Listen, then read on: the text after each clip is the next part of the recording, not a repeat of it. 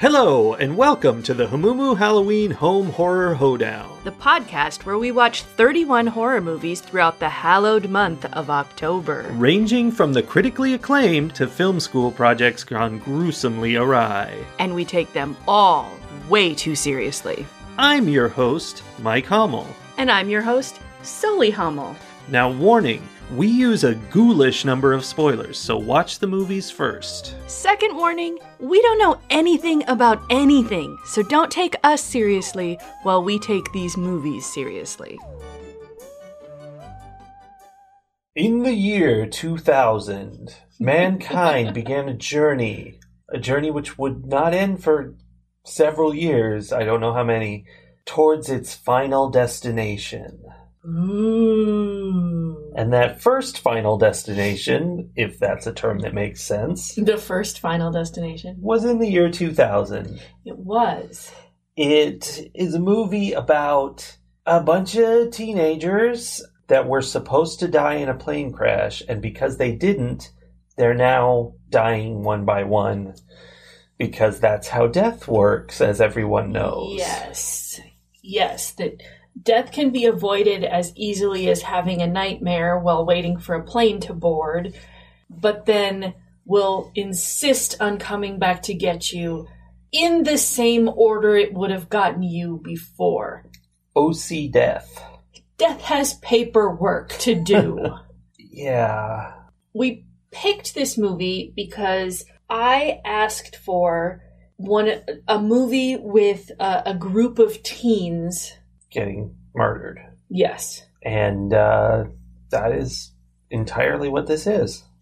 So we came up with several movies that had, that group of teens or that group of young adults. But when this one came, I was like, yes, I want to see this movie.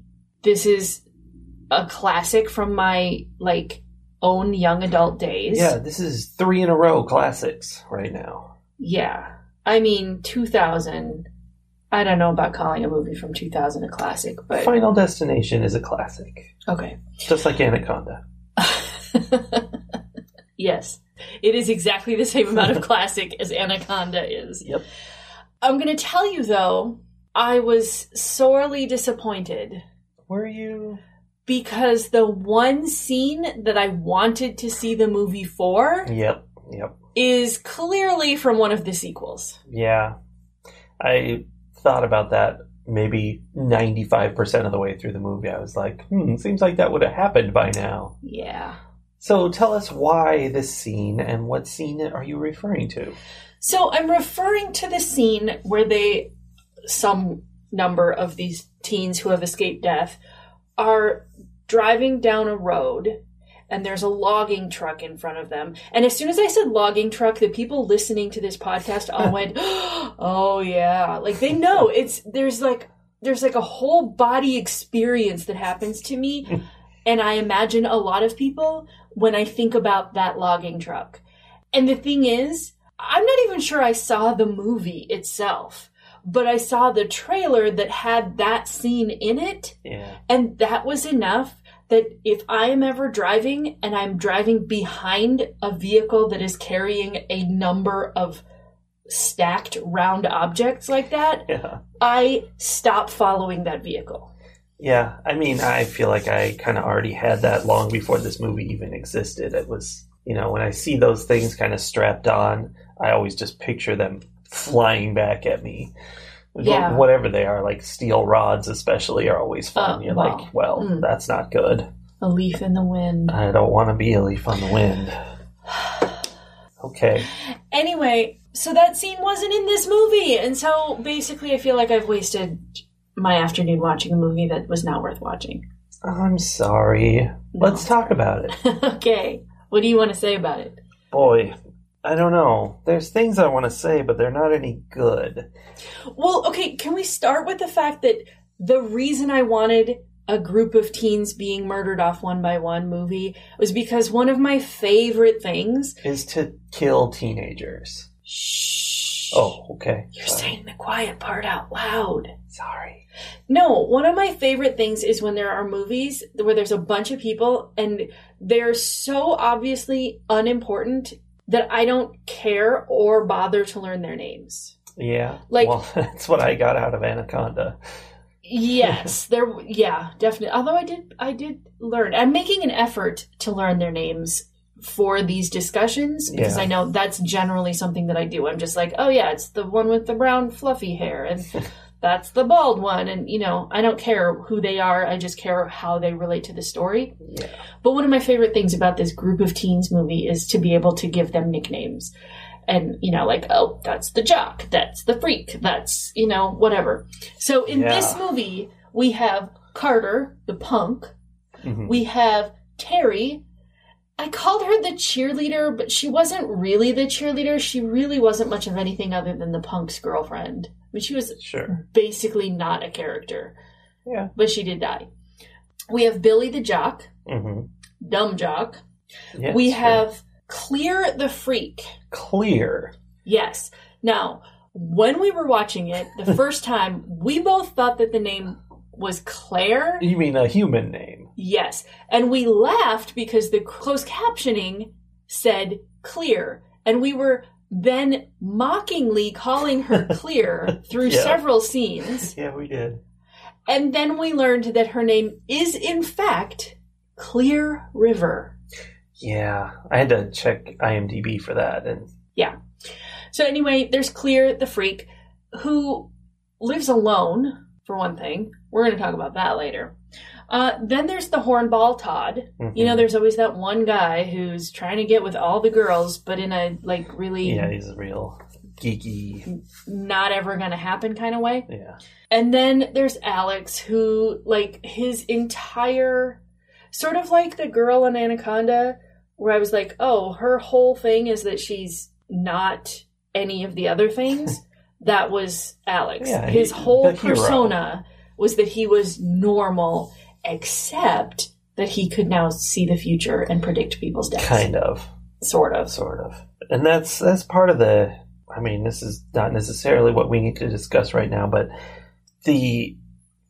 seeing the future, the premonitions, the foreshadowing in this movie, everything was nonsense. Mm-hmm. The biggest part was at the beginning of the movie, and maybe we chalk this up to he's having a dream, so everything seems important to him and is weird. But the whole sequence, all these things happened. His alarm clock said 1 o'clock in the morning, and the 0 on the 1 o'clock turned into an 8, so it was 180, which was flight 180. Okay, that doesn't mean anything, But the thing is, that part wasn't a dream. Oh, yeah, he woke up it wasn't. On the plane. I don't know how he managed to fall asleep suddenly. Sleepwalked the whole thing. While the plane was loading, and have an elaborate dream. But he woke up on the plane. So, all of that other stuff, with his mom tearing up his bag tag and seeing the thing go by that says 666 on it, and all of that really happened.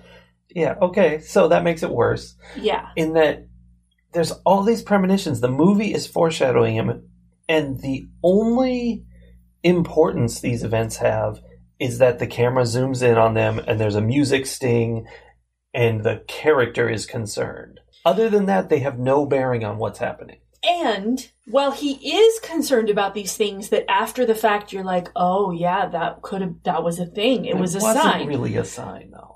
They weren't really, but you could have said ooh, that's a sign.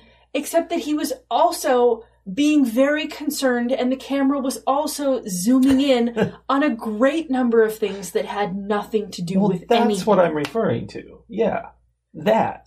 There were things. I mean, there were some things that were definitely pointing. So his teacher's house, there's a fire when his teacher is dying. There's a fire and her house explodes. And as he's walking there, he knows that it's going to be her. And he's walking there and he sees a fire and the fire attacks him. Yeah. So, okay, after the fact, well, right, the embers. The sparkies, the fireflies come out of the fire and get toward his face like they do. And after the fact, you can go, oh, fire, I see it.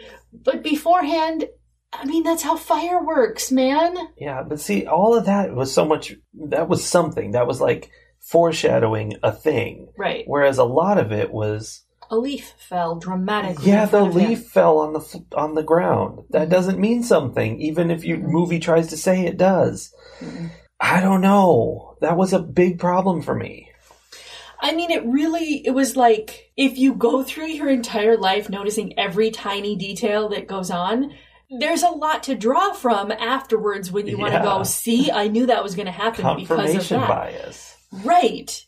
This was chock full of that. Well, and actually, that was a note I made right at the beginning of the movie. And later in the movie, I kind of had that thought that he's learning to see the signs. Like, he's supposed to pay attention and see what death is trying to tell him, although he doesn't really want to, but apparently he can't help it. Death is accidentally telling him about what's going to happen. So, yes, he is looking at everything as a sign, and he's kind of freaking out about it. He's paranoid. Mm-hmm. Maybe that's a thing. Maybe that's like the point. What? Maybe what's the point? The point being that he is developing this paranoia, basically. You know, that it all seems important to him, so the camera's zooming in on it and making noise. So we're getting that paranoia from it, even though it isn't really important. Yeah. I don't know. Yeah. I definitely had that sense. Like, there was a point where he's in the cabin and he's, like, trying to, baby-proof the cabin. Yeah. But doesn't look in the closet that's apparently full of knives and fish hooks. And rusty fish hooks. So, like, at that point, he, as you said, he was losing his mind. Like, he's, like, talking to himself. He's shouting into the universe, you know. Mm-hmm. And I had that moment of, oh, so is the point of this movie that this, like, none of this is actually real and he's just... That could have been cool. Losing his mind? Yeah, and murdered a bunch of people. That'd be pretty cool, too. But, like, just happened to... Like, is it all coincidence? Is that what this movie is about? I don't know. I was frustrated. I mean, the story behind this movie doesn't make a lick of sense. And that's what kept me frustrated for the whole movie, was this thing where, okay, so I'm supposed to die, but here I am, you know, like, tree falls on me, and I luckily get out from under it, the tree was holding me underwater and drowning me. Well, not only that, not only did he not die because it wasn't his turn, but the tree falling on him and him almost drowning saved him from being caught by the FBI. True. Maybe God is working on his side. Okay, so I'm super glad that you just said that, because the movie worked so hard to avoid using any religious terms. True. Like, they always said, like, they were talking about God. It was so obvious from what they were saying that they were talking about God, and someone had just done, like, a find and replace in the script. Anywhere they said the word God, they switched it to death. Which is a little disturbing, but It is a little disturbing. And then there's the other point, the other time when they're, like, obviously talking about heaven. Like, he's like, are they still up there somewhere? Yeah, and she's that's like, true. Sometimes I think about that place. I'm like... Why are we working so hard to make this movie so 100% secular? Like, I don't understand. I didn't even notice that, but that's very true. It's weird, though, that this whole thing that, I don't know, that death has to do these elaborate death traps instead of, okay, heart attack, boom. You know, you could have died 1,000,000 times by now. When they were stuck on the train tracks, great. Leave them all there, smack them with the train. You're done. That's all of them. But no. It wouldn't have happened in the right order. It could have. We'll see death. That's the thing, is what are Death's abilities? Because apparently he can, like, do minor telekinesis, but not, you know, not just trigger a heart attack or make them choke or whatever. It's just... Yeah, I don't know. I think the only consistently accurate sign that someone was going to die... Like, the thing that he should have been paying attention for was John Denver's Rocky Mountain High. Yes, which is the dumbest idea ever. And that was my note, is, first of all, is John Denver the villain of the movie? Because that seems to be implied. And secondly, the first time it happened, he made a point of going, "Ooh, John Denver, he died in a plane crash." Number one, I didn't even think of this until now, plane crash. So that's only for the plane crash. That should have been different for everything else. You would think. And number two, there's so many others. You know, like Richie Valens and The Big Bopper. I don't know. I might have gotten one of those wrong. No, you're right. And they could have had a whole selection of music from celebrities who have died in terrible accidents. Also, like, why just plane crashes? The plane crash, sure, that makes great connection. That one makes sense. But then the other dude died in his bathroom. Why wasn't there an Elvis song playing? Oh, that would have been good. Right? Yes. I mean, not that Elvis is dead. No, but that's only because he cheated death's design. Yeah, so I don't know. But then, you know, after hearing a John Denver song before the death of multiple different people, some busker in Paris starts singing John Denver, and because it's in French, Alex doesn't flinch even a little bit. Why? Like it took him a very long time to realize. There were a lot of signs all at once. And as the first three notes of that song, I was like, oh man. And all I had done was watch it on TV. Like, if I had experienced it, yeah, that dude started tuning his guitar to the right tunage for a John Denver song, and I would have been like, we gotta go. Well, and that was his thing. He heard the John Denver song, saw a bunch of various, like, dumb signs, like the wind blowing. That was Death's big move, is making the wind blow a little bit. Yeah. Apparently he likes to keep things fair. He's like, I'm going to come and kill you in a lot of supernatural ways. I can control the flow of water, forward, backward. Forward and backwards. But I'm going to blow some wind to give you a 5-second head start. Yeah. I mean, that's kind of cool. But he sees all that, and instead of being with these people that he's been through all this with, going, "Hey guys, it's happening. Let's all buckle down and hide under the table or something," he goes, "I'm going to leave. You know, see ya." And I get he was trying to separate from them so he would get killed and they wouldn't. But come on. But is that really that heroic? Because he already had clearly established that if it skipped him, it moved on to the next person. Yeah. So really, he was just like, I'm going to go. I'm going to try to get it to skip me and then not be around when it jumps back to you. I think his premise was it was going to kill him. Yeah. But still, it would have then moved on to kill the others. So what's the point? There were some very clearly established rules within the plot of this movie that then were played very fast and loose with. And I don't like that. Surprise. Another thing is that so there's a thing about the movie that does really appeal to me. It's something that I do in my own head. I think a lot of people do this in their own heads. Mm-hmm. It's when you are anywhere and you see anything and you immediately think of the 14 different ways that thing could kill you. Sure. Right? Yeah. So this definitely, there were moments where I was scared. And it wasn't the moments where people were dying. It was all the setup as Todd's walking around his bathroom and the water is creeping across on the floor and there's sparks in here and there's this sharp thing and the camera keeps showing all these things and my brain is like, but how is he gonna die? During that scene was when I put it down a note that the tension for the death scenes was really good. It definitely kept you on edge, knowing they were about to get killed, but it kept showing so many possibilities, and you never knew what it was going to be. And that was good. And it was fun that it would show you lots and lots of things, and then those things would turn out to not be the thing that was dangerous. That's what happened with Todd, is we saw a bunch of things, and then something completely innocuous ends up being the thing that kills him. Yeah. Not that innocuous, obviously. But. Well, yes, that was blue water, which is not a color that water is. That bothered me a lot. But that brings me to Mrs. Luton's death. Yes. Same thing, in a way. It starts out showing... sort of the opposite, right? It starts out showing everything around the house that is dangerous. And you're like, oh no, oh no, oh no. And then... literally everything in the world happens to her. Yes. In series. It was like an elaborate Rube Goldberg machine, or like the deadliest game of mousetrap ever. And then it would go more, and then like, okay, so she's dead, and then he's like, don't worry, just don't move, you'll be fine. And then she gets killed some more. Yeah. She got killed so much. Yeah. So those aspects of it, though, I think were my favorite parts. I did like that. And part of what I liked about it is, as my writer brain was watching, I'm like, wow, it takes a lot of effort to set so many things up so far in advance and then have them fall into place like a Rube Goldberg machine. Like that's impressive to me. However, what is less impressive to me is how they made such a big deal out of the fact that 40 students and 4 teachers went on this trip.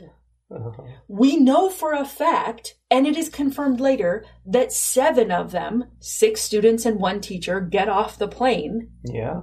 And yet, at the funeral, or the memorial, I guess, they also make a big deal out of how they've lost 39 of their loved ones in this crash. Yeah, there's something to that. In no world does 44 minus 7 equal 39.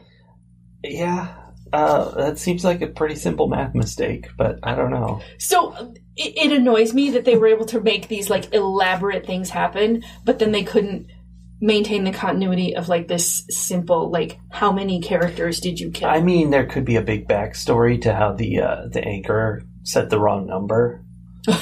That could be. I don't know.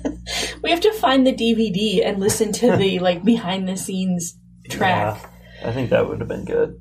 I mean, it's about a girl named Clear. Yeah. Can we talk about the Clear / Alex romance in this story? Oh, I think you mean the complete absence of such? Except that by the end they were both devastated by the fact that each other might die, and calling, Clear is calling him baby. And for no reason. No, at the very end of the movie, Alex goes, "I'll always be with you." Like, what? I wrote down, "I'll always be with you." Weird freak girl I barely know. Yeah. I mean, because at the beginning of the movie, she even says, 4 years of high school, we never said a word to each other. But now she's in tune with him. She's in his head. She feels his feelings. That was creepy weird. She made a statue of him. It was just a statue of the way he made her feel. Right. Which is like a Scattergories figure or something. It was. Yes, it was. It was like the Scattergories dude. Missed opportunities. Were there any? That giant eagle statue they made in memoriam of all the people who died never landed on anybody, and it needed to. Yeah, especially when they kind of like all gathered up right under it, and he was scratching someone's name into it. He's scratching his girlfriend's name into it, like, hey, she should be on this memorial too. Terry, the girl who barely existed. He was right under it, scratching that in, like pushing on it by scratching. Could have made it fall on him. I mean, everything else that could possibly have been dangerous was, and this was a giant statue that needed to fall on somebody, and it didn't, and I was disappointed. That's the other thing with death, was the memorial was 39 days after the crash. Yes. Nothing had happened in those 39 days. Then, they all start getting killed in sequence. Then they deal with it, they think, and then there's a cut to 6 months later. And death, the whole time in between, was like, all right, forget these kids, I got other people to kill, I'll be back to them. I mean, did he forget? I feel like the biggest thing I've learned from this movie is that death has a very bureaucratic job. Yeah, for sure. Like, the reason it all needs to be done in the right order is because it has to be done in the right order, or it's additional paperwork. And, it has to be done in the right order, or his boss is going to call him into the office again. I feel like death is just this very, bored white-collar worker, and he's not that great at his job, and he's, one screw-up away from being fired. Well, that's the thing. Every time he goes to kill somebody, he, breathes on their teapot or whatever so you can see something in the reflection. He is not sneaky.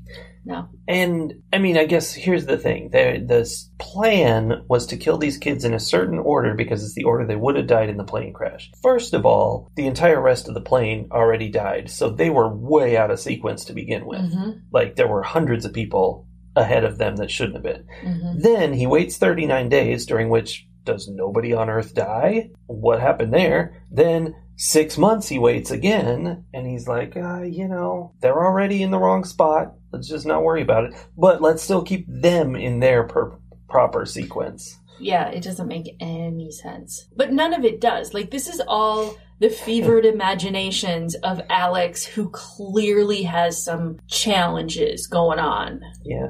He's got some issues. He's got a lot of issues. If we take this deeper than it needs to be taken, the question here is, do we have any free will? Do we have any choice in what happens to us in our life? Or is everything predetermined? Which do you believe? Well, I mean, if you would listen to the movie, clearly you have a choice in that you can save yourself and thus end up on the next round of the deaths. Yeah. But save yourself and thus have someone else die instead. Sure. Heroically. However, it is my belief and understanding in the real universe, which, nobody knows really, but I believe that literally all things are completely predetermined in that, there's atoms moving around. You make decisions in your brain, but that's only because of the current state of the atoms and electrons that are in there. And so that's the decision you were going to make. You can't change what you were going to do. And it even makes sense if you think about it on a more surface level, on just like intellectual, how people think. Like, if you're given the exact same set of inputs, you're going to make the exact same decision. So you really didn't have a choice.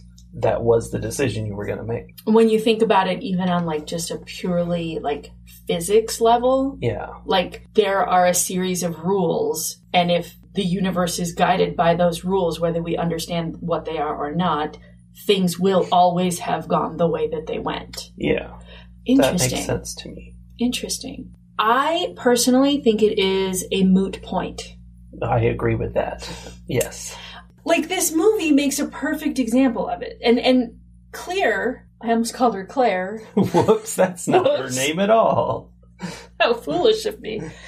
Claire brings this up toward the end when they're sitting in Paris, and she's like, how do we know this isn't how it was supposed to go all along? Yeah. And the thing is, because we experience time in a linear fashion, and we will only ever be in this moment once, and then we move on, and like, we can't swim upstream. It doesn't matter whether it was predestined or not. It will happen the way it happened, and that's the only way it could ever happen, because that's the way it happened. Yeah, you only get one shot is the gist of it. And if you were, like, if you dodged, they got off the plane. They were supposed to get off the plane, clearly. He was supposed to have that premonition and lose his mind, and everybody was like, they didn't choose to get off the plane. They, various things happened, and they ended up off the plane. That's something in the plot of the movie that I think speaks to your bureaucratic death guy. Like, the fact that he had a premonition dream that triggered all this, that feels like something happening in the office, like a prankster messing around with the situation. Right. Or like there's another department, the Department of Human Enlightenment was like, oh, we're going to save this kid who's going to turn out to be the next Dalai Lama. That's funny. That makes me think of a book that I just read. It's like become one of my favorite books. It's called This Is How You Lose the Time War.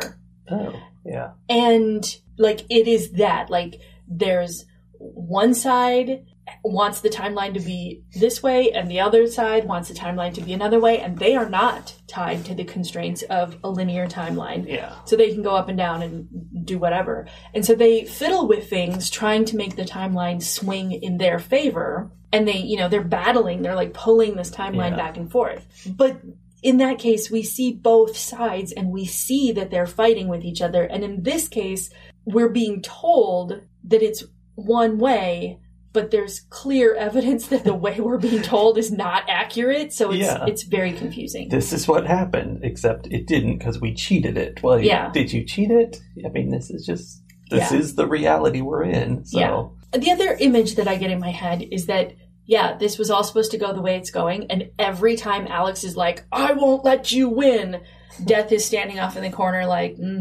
yep, you're playing right into my plan, buddy. Yeah. Like, this is exactly what's supposed to happen. It's like a cat with a mouse. Yes. Bat. Yes. The note that I wrote down is after they got off the plane and the plane exploded, and like, because it creates this paradox, which is one of those things that, time travel stories often like to play around with. Yeah. The thing I wrote down was nature abhors a paradox. True. And tries to fix them. And that is a fairly well-established, like, truism in storytelling. Well, that leaves me with a question for you. Yes. Did you abhor this movie? Yes. Tell me about that.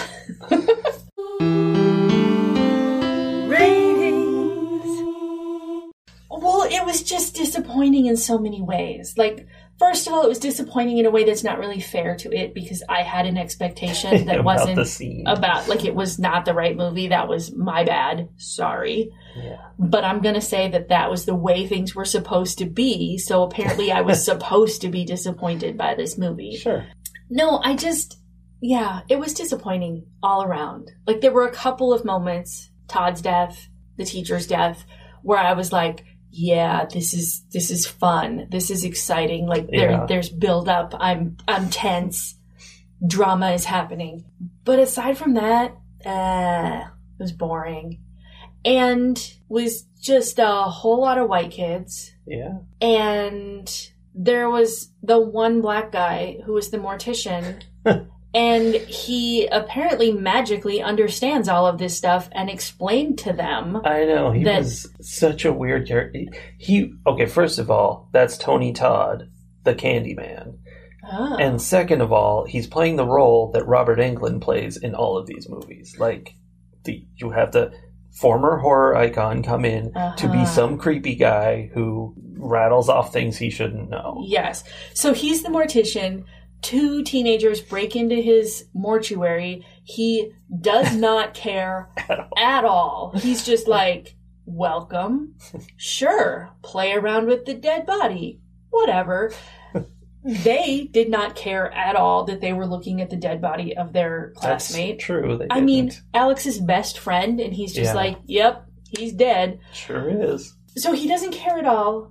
And then he, like, spouts all this pseudo-wisdom at them. Yeah. In death, there are no coincidences. And, like, explains everything, even though he has been no part of the movie up until then. Yeah. And then they leave the mortuary, because, again, he doesn't care. No, he's fine. He's fine with it. Alex is like, sorry we broke in.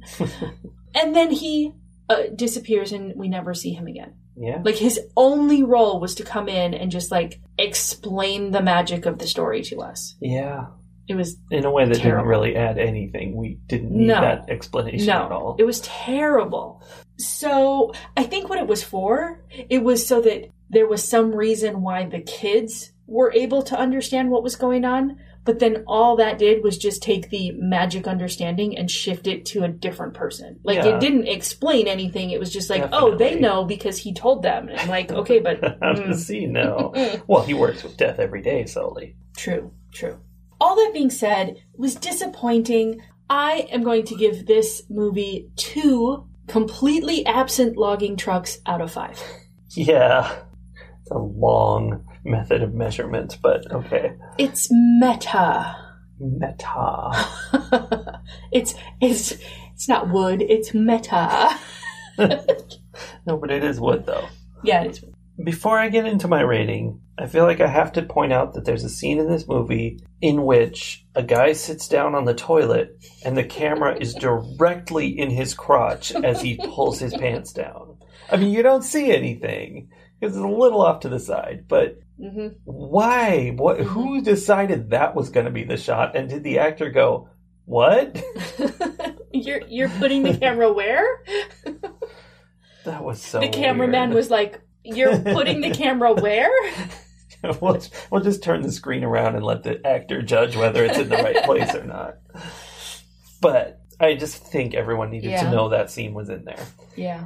Anyway, I feel like this movie was made well. Like, it cinematically, like, worked. Like, it was very professional and well executed. But the story was just whatever garbage they wanted to throw at the wall, and the characters were total cardboard, and it really comes down to the plot as a failure for me. Like, there was no way, I don't know, to, like, work out the plot. Like, there was nothing to solve. There was nothing for the characters to do. They just had to die.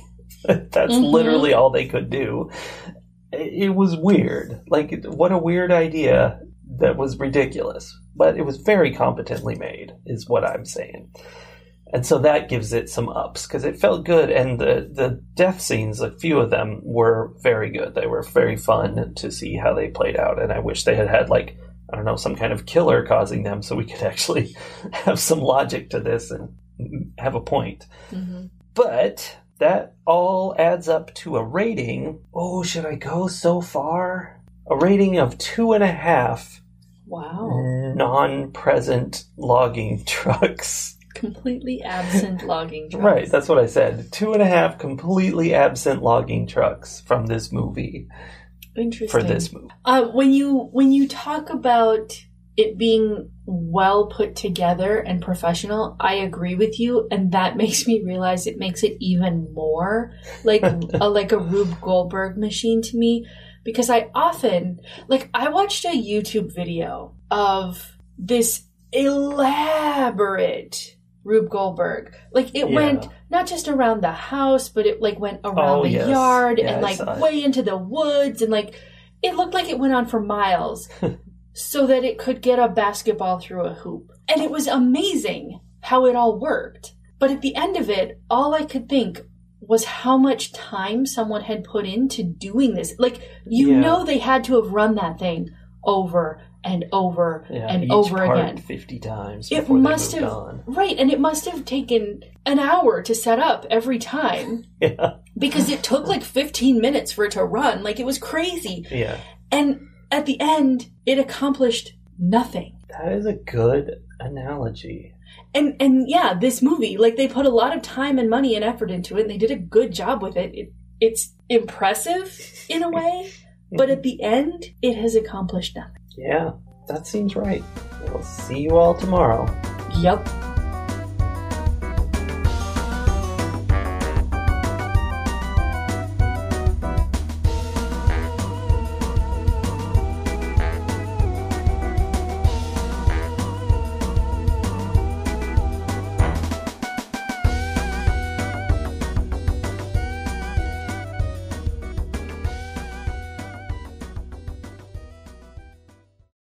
I mean, you can be clever if you want. I am physically incapable of being clever.